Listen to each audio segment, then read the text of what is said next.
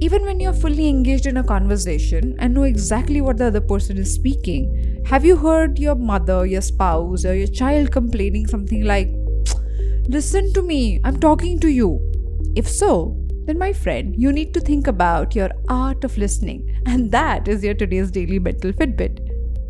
Hi there, I'm your host Aditi Surana, a high-performance coach and the founder of India's first mental gym called APT.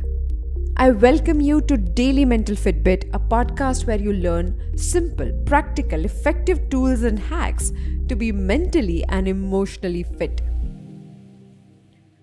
When somebody accuses you of not listening to them, the natural reaction is to repeat the words that they had just mentioned or narrate the entire situation back to them. Author Simon Sinek says, if you do that, then that shows the act of listening is happening here, which means your ears are working. Congratulations! But the art of listening is not about only hearing what is said, but most importantly, listening to what is not said. When I teach the listening module to my students in behavioral assessment classes, they say something like, "But Aditi, I was making an eye contact. My back was upright and I was saying the appropriate hms and ha's at the right time.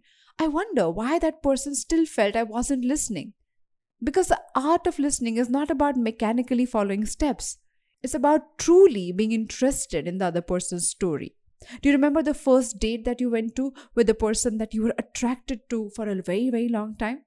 You were listening to everything that person was saying and thinking and experiencing. You were there absorbing that moment, or that first day at the job, or the moment in the interview where you were completely hooked. Now that is true listening, when you're paying attention with your heart into your ears.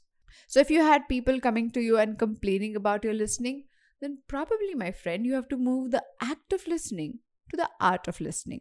Think about it. More such conversations on Daily Mental Fitbit to claim your mental fitness right away.